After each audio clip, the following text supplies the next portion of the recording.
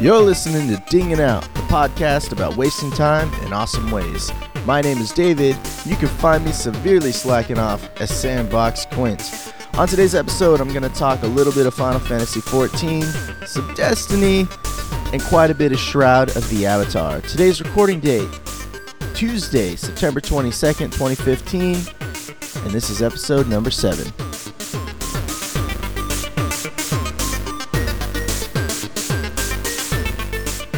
Alright guys, welcome back. Thanks for listening. If you're still here, thanks for sticking with me. I know it's been some time since my last episode, and I'll go into that right now. Right now it's summertime, and for me and the industry that I work in and the company that I run, summertime is crazy. I like to usually record these episodes when I'm alone in the house, and so that's usually sometime during the middle of the day if I get an early day off work or something like that. But the problem is I haven't been getting that chance lately. It's been 10-hour days, 6 days a week for the last couple months. So, it's busy, but hopefully it's going to start slowing down today. I end up having a little bit of time in my schedule in the morning. So here we are, back at it. So thanks again. Let's jump right into this. Final Fantasy XIV. Last we left off, I hadn't had a chance to get into the expansion due to some item level walls, I think it was, and it's been a while. Anyways, got past all that and actually have gotten into the expansion. Just want to say that it's actually really good. I'm about halfway through. I think I'm up to level 56 out of 60, and I actually started rolling a Dark Knight, which is one of the new jobs or classes that's in Final Fantasy XIV. The Dark Knight is really cool. It's like a tank, but use two-handed sword. Really, really beastly, at least at low levels. The one thing that kind of bums me out is that you start at a really low level and you have to kind of level your way all the way back up. Whatever. It's all good. At least with a tank type class, the dungeon queues go really quick. I'm at a point right now on my Dragoon where I'm having a hard time progressing in the story because I've done like every side quest and I've done all the main quests, like everything up to a certain point, and it, the expansion flowed really well. Like the Dragoon is my main character, and he's the one that's up to like level 56, I think. And the XP for the story flowed really well. Gear progression is great while you're leveling up. I mean, they're giving you new pieces of gear every couple quests, and it really keeps your item level synced up and ready to go. Until where I'm at right now, I'm at a certain point to where I think I'm 56, maybe 55, and the next quest requires you to be like the next level, which is kind of like hitting a wall. It's really strange. So, from 50 to 55 is just smooth sailing quest progression, just going through the story, playing, along at a nice smooth pace, no problems. And then once I hit 55, I started getting these level gaps to where it's like you can't take the next story mission until you get to the next level. Well, as a tank, that's no problem. You just run a couple dungeons, you get there in like an hour, no big deal.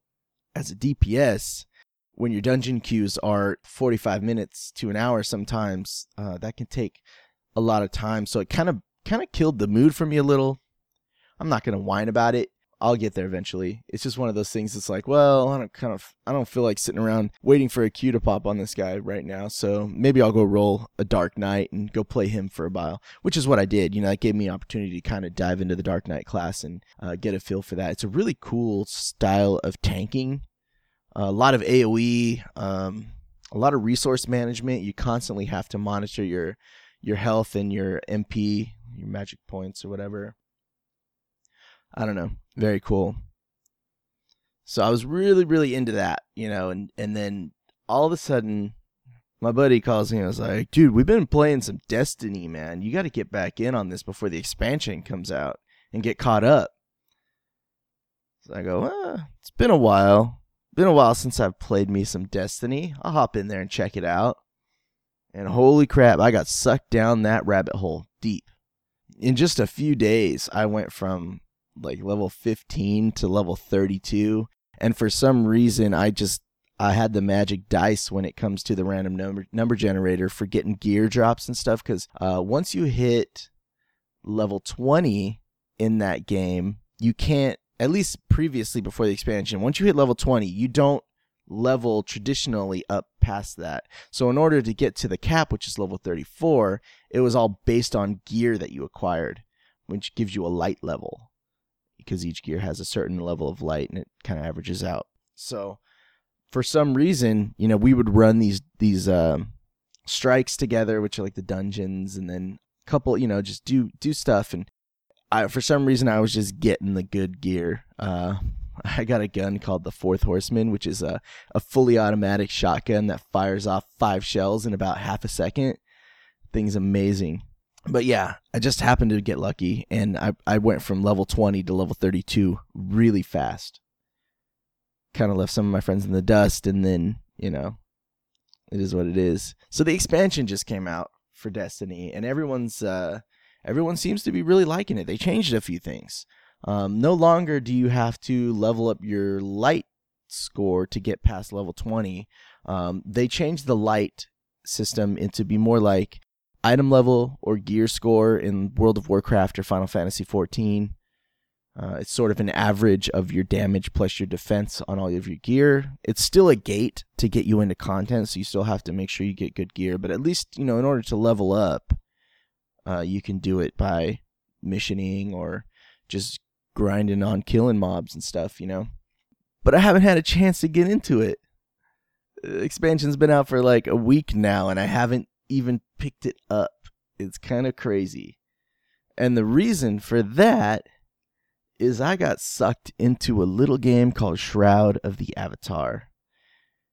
Shroud of the Avatar is being made by Richard Garriott, aka Lord British, who, if you don't know who that is, that he is like the grandfather of the modern Western RPG.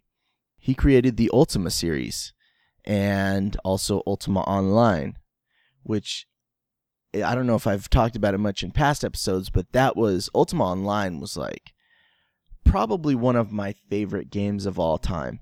Like, if I had to do a top 3 favorite games of all time, it would be Final Fantasy VII, Ultima Online, and Legend of Zelda Ocarina of Time. So back in the day, I used to have a problem, a real problem with Ultima Online. And it was one of those games where, I was in high school, and I lived kind of far from all of my friends. Like, most of my friends lived about an hour away from me. So I didn't really, get to like hang out with people. Like, I had my friends at my school, but I was kind of new in school. I moved there from far away, and I just kind of started playing Ultima Online based on a recommendation of some kid I met while I was at school. And he was just like, "Hey, you should come play this game, dude. It's pretty awesome." I'm like, "Oh, try it out. What is it about?" And he kind of explained it. That seems cool. And so I started playing Ultima Online with him, and not really, but he kind of like helped me out to get started. And so Ultima Online is this big sandbox MMORPG. It's sort of, cartoony, like old school graphics, top down view, like Diablo 2 style. But it's a sandbox, so you can kind of just do whatever you want. Your character has a skill cap of 700 points that you can put into any different amount of skills, but each skill had a skill cap of 100 points. So really, you wanted to pick like 7 skills to put together to try and create your own character. And there was taming. I mean, you can go out and tame dragons and have the dragons fight for you, and be a mage, all that stuff. Really, really, really cool game. The other cool thing about Ultima Online was there was player housing, so you could actually have a house in the world. And it was meaningful housing. Like, a lot of modern MMOs just tack on housing for either aesthetics or just to say they have housing, really. But in Ultima Online, it was having a house meant something. You lived out of your house. In games like EverQuest 2, it's like, yeah, you got a house, but how often do I ever go there? The only time I go to my house is just rearrange it, just move stuff around. in Ultima Online, you had a bank, but your bank, in town was very small. You couldn't fit a lot of stuff in there. So in turn, you needed storage. Well, how do you get storage? You get a house, and certain houses have different levels of storage, all the way from a small house with a little bit of storage to a freaking castle with tons of storage. And, one of the things about Ultima was that, you go out and you would farm these monsters. You go down to the ogre, into, I think it was Shame where the ogre lords were. I can't remember. But you go down into, fight the ogre lords, and you'd be fighting them, for hours at a time.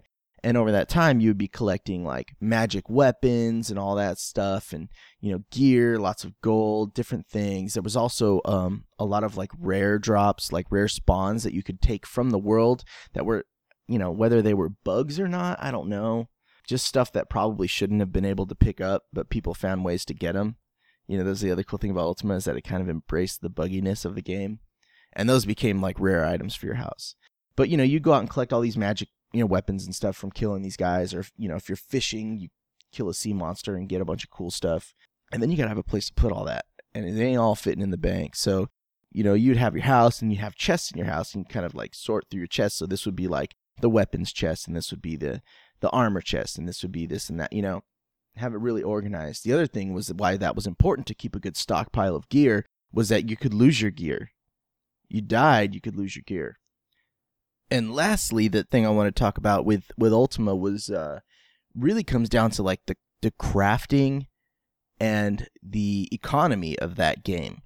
Because most people in modern games are used to, at least modern MMOs, it's like you get a piece of gear, you find this cool sword, right? Magic sword, whatever, it's got these properties on it, and you equip it, and then a thing pops up and says, are you sure you want to equip this item? If you equip it, it's going to be bound to you. You're like, what the crap? So there's no trading of gear. You can't use a sword and then, if your friend starts the game and says, hey, dude, I'm I need to play, do you have anything you can help me out? Here, take this sword. I used it for a while. It's good. This and that. There's none of that in modern MMOs. In Ultima, you could. There was no gear binding. When it comes to houses, land was a commodity in that game, because there were, as soon as people started playing, that whole server filled up with houses. So if you found a house that was in danger of collapsing, because if you didn't refresh your house enough, once every 7 days or 14 days or something like that, you had to open a door in your house to refresh it, your house could collapse. And if your house collapsed, all of your stuff in that house just dropped on the ground. So that was another cool aspect of the game, was running around looking for these houses that were weathered or in danger of collapsing, and then sitting around waiting for them to fall. And the thrill and the rush of getting that, all the drops as much as you can, but more importantly, was placing a new house down on top of where that one used to be, because that's how you really made money. That's how I made money anyways. Combat was fun in that game, but there was so much more that you could do than just be a combat guy. Towards the end of my Ultima days, I was a kind of exclusively real estate trader for a while. I would go find these houses that were going to collapse. I would place a house down on top of it when it collapsed, and then I would turn around and sell that house for a huge amount of money, like millions and millions of gold, because it was, land in that game was so precious. So that leads me into Shroud of the Avatar. It's like my background for Ultima Online. It's kind of a long-winded introduction to Shroud, but let's go with it. So Shroud of the Avatar, again, created by the same guy, Richard Garriott, who made Ultima Online. And you can definitely tell. There's just something about this new game. I mean, it's being touted as the spiritual successor to Ultima. They can't come out and straight up use the Ultima name, because that is owned by EA when it was kind of passed along to Broadsword. So that, that's all taken. The only thing that Richard Garriott was able to take from the Ultima franchise, I guess he had stipulations in his contract, was his character's name, which is Lord British. And I guess the term Avatar, the ability to use Avatar, because that's a big part of the Ultima franchise. And I guess things to do with virtues as well. I mean, when you get into the story of Shroud of the Avatar, you start like digging in. I mean, it's an Ultima game. So let's get right into it. So Shroud of the Avatar, how it's different from modern MMOs and why I think it'll be successful. Number one, skill-based system. Right now, there is a level-based system, like level and skill-based hybrid. From what I understand, this game is still pre-alpha. They're developing it alongside the community, and they're active in the community. The developers are in the game. Like Lord British will just come up to you and talk to you and say, "Hey, what do you think about this? What do you think about that?" So if you buy in, I mean, pledge to the game or whatever, you have that experience of helping make the game because they're very serious on taking player input. So, skill-based system. From what I understand right now, they're going to be probably getting rid of adventure levels and going straight skill-based like Ultima Online. I think if they do that, that's very good. No defined character classes. You can kind of build your own class out of whatever skills you want to take and level up. They have a story that's going to be the overarching story of the game that's going to be put on top of this sandbox world, because the game is going to be the huge sandbox. Alongside, like much like Ultima Online, there's housing, land as a commodity, space as a commodity. So if you get a good spot in town, you could turn around and sell that house for a lot of gold. Crafting is very important. All the gear and stuff is player made. Hugely, hugely important. As far as I've seen so far, nothing is binding. So you can use a sword, mess around with it for a while, and then say, you know what, I'm going to make myself a better sword, go craft yourself a better sword, and then give your hand-me-down to your friend who just started the game. That's awesome. So going back to the story on top of the sandbox, the whole thing is we're going to put a story on top of a sandbox so that this is a way they can feel like it can mesh, because usually story-driven games, sandbox games, kind of clash. But if there's a story within it that's sort of tailored to you, I think it can work. They've got Tracy Hickman writing in collaboration with Richard Garriott the story of this game. Tracy Hickman is one of the authors for the Dragonlance Chronicles. He also did a lot of stuff with D&D. So definitely some pedigree there when it comes to the writing in this game. The other cool thing about the game is that there's no traditional quests. It's not like World of Warcraft or something when you walk into a town or a settlement and you see everyone standing around and they're just standing there and they all have exclamation points above their heads and you think, okay, go collect all the quests, go do the quest, and that's it. This game, you can talk to people. Like if you went to the innkeeper and you started a dialogue with the innkeeper in the chat box, it's very old school. You can sit there and have a conversation with him, like using keywords. So you would say, type in the chat box, hello. You respond, hello, my name is this. I'm the innkeeper in this town. Say, type innkeeper. And it'll tell you what an innkeeper does. You could ask if there's any work. Say, I heard that the blacksmith over so-and-so is looking to have some stuff gathered for him to do this or that. You should go talk to the blacksmith. There's a journal. But the journal sort of keeps track of things in chronological order. It's not like a broken down quest list. So it's very, I don't know, man. They're going really old school. And I've been seeing this a lot with some games like Camelot Unchained. And what's the other one? Is it Prometheus? This is the one that's, it might be Prometheus. It's the one that's from Brad McQuaid he remaking like an old school EverQuest style game. There's a lot of games that are doing this. Project Gorgon is going retro. It's kind of a big thing. So far, the only one that seems to be doing it really well, from what I've seen, is Shroud. I mean, Richard Garriott, for whatever reason, that dude knows how to make a good game. Going back to the whole questing thing. So yeah, you would walk over to the blacksmith across the town, be like, "What's up, homie? Heard you got some work." Be like, "Yeah, actually, I need a hammer because mine just broke. Do you think you can go find one? Go fetch one for me?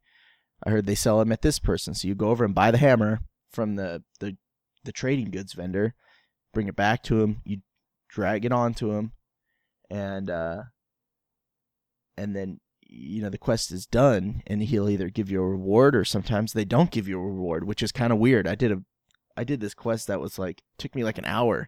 She's like, "I don't have anything to give you, but you have my eternal gratitude." It's like, oh man, I just ran everywhere looking for your husband who's lost in the woods.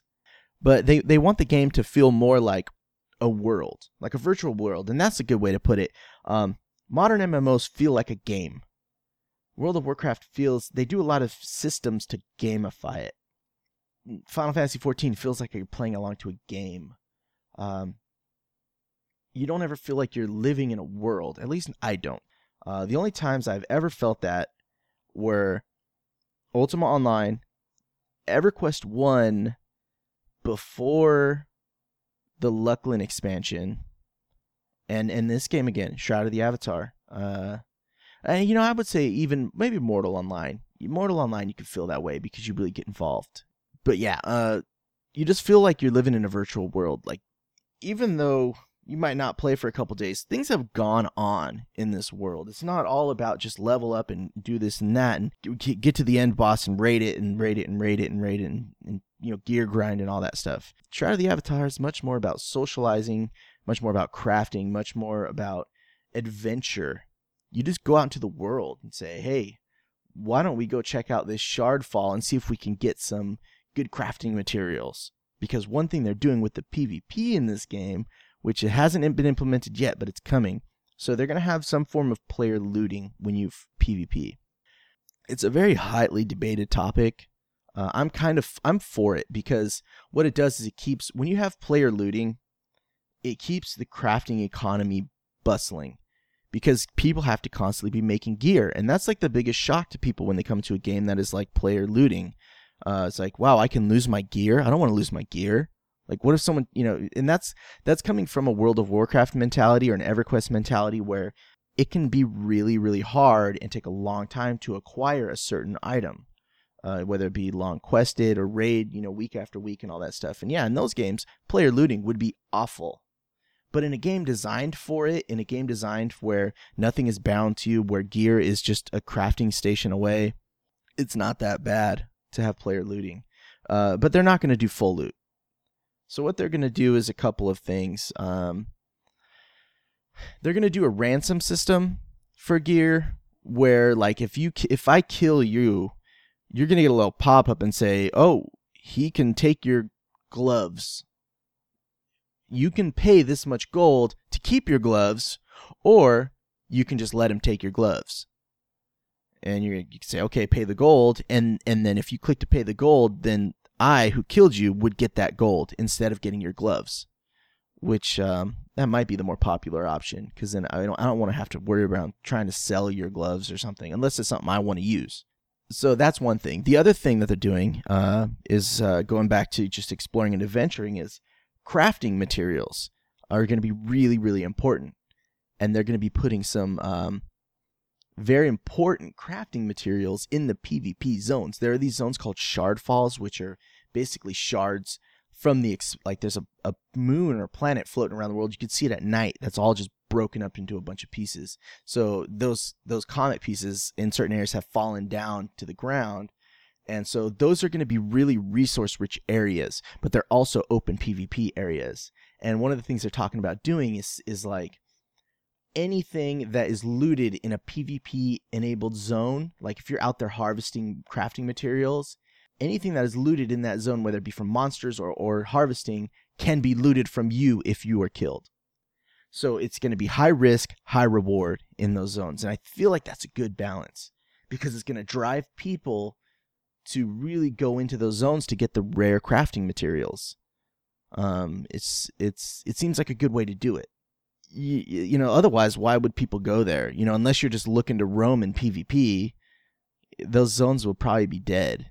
But now you're going to have an economy going on in there. People want to get in, get out, you know, probably bring some protection with them. You know, there's a whole thing of if you're a crafter and you want to get some of this rare material, you can hire a mercenary guild. Like there will be mercenary guilds, you know, I would do it, you know, be like, hey, you want to go out there and get this stuff? Me and my buddies will come help you and we'll protect you, but you got to pay us, you know. It provides a lot of opportunity for that.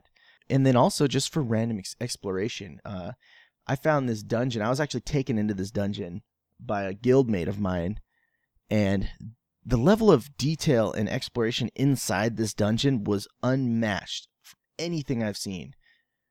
There's hidden switches on the walls that open hidden doors. that you wouldn't even see if you were just walking by. Like, you just seriously just walk by and never know that hidden pathway was there that leads you to all sorts of other places. Cool bosses. The dungeons are just creepy and dark. And that's another thing that's really important in this game is lighting. The dungeons are very dark. So you have this little spell called Light, and you cast it, and it puts a little sun that kind of hovers around your head, and it gives you a little bit of lighting through the area, but it's not a lot, so you can only see like 10 feet in front of you. Everything else you can kind of see, but it's really dark. It adds great atmosphere to the game. Just, oh man, there's so many cool things that they're doing. Granted, it's still, like I said, early alpha. There's still a lot of bugs, a lot of tweaking that's going to be going on. I mean, every week there's an update to the game that's something's getting changed. The skill system, this new, they just put in a used-based skill system that is like, if you want to get good at using a sword, use a sword. But it's kind of janky right now because it's like, if you want to get good at using a sword, you have to have a hidden pool of points that will get put into that sword skill. And to get that hidden pool of points built up, you have to go kill monsters, and it creates like this XP pool to draw from. And that's a little janky because I've leveled up to, my guy's like adventure level 38, and like I said, I think the adventure levels are going to be going away, but I think the XP pool is based on your adventure level. I'm not sure.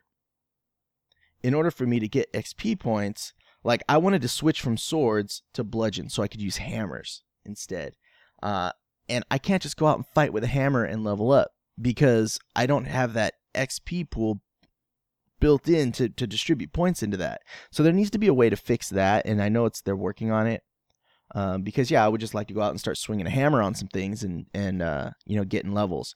But it's like you got to start killing mobs first, and as you're killing these monsters, you'll get XP built up in a pool, and then it'll start drawing into that. So it's really hard to switch weapons halfway through the game.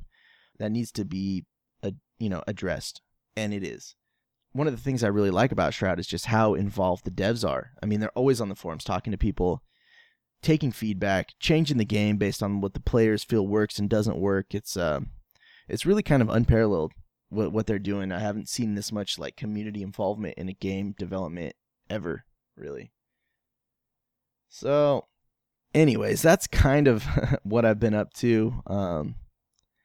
Just playing a lot of Shroud, and I will probably get into the Destiny expansion this week. Maybe talk about it on the next episode.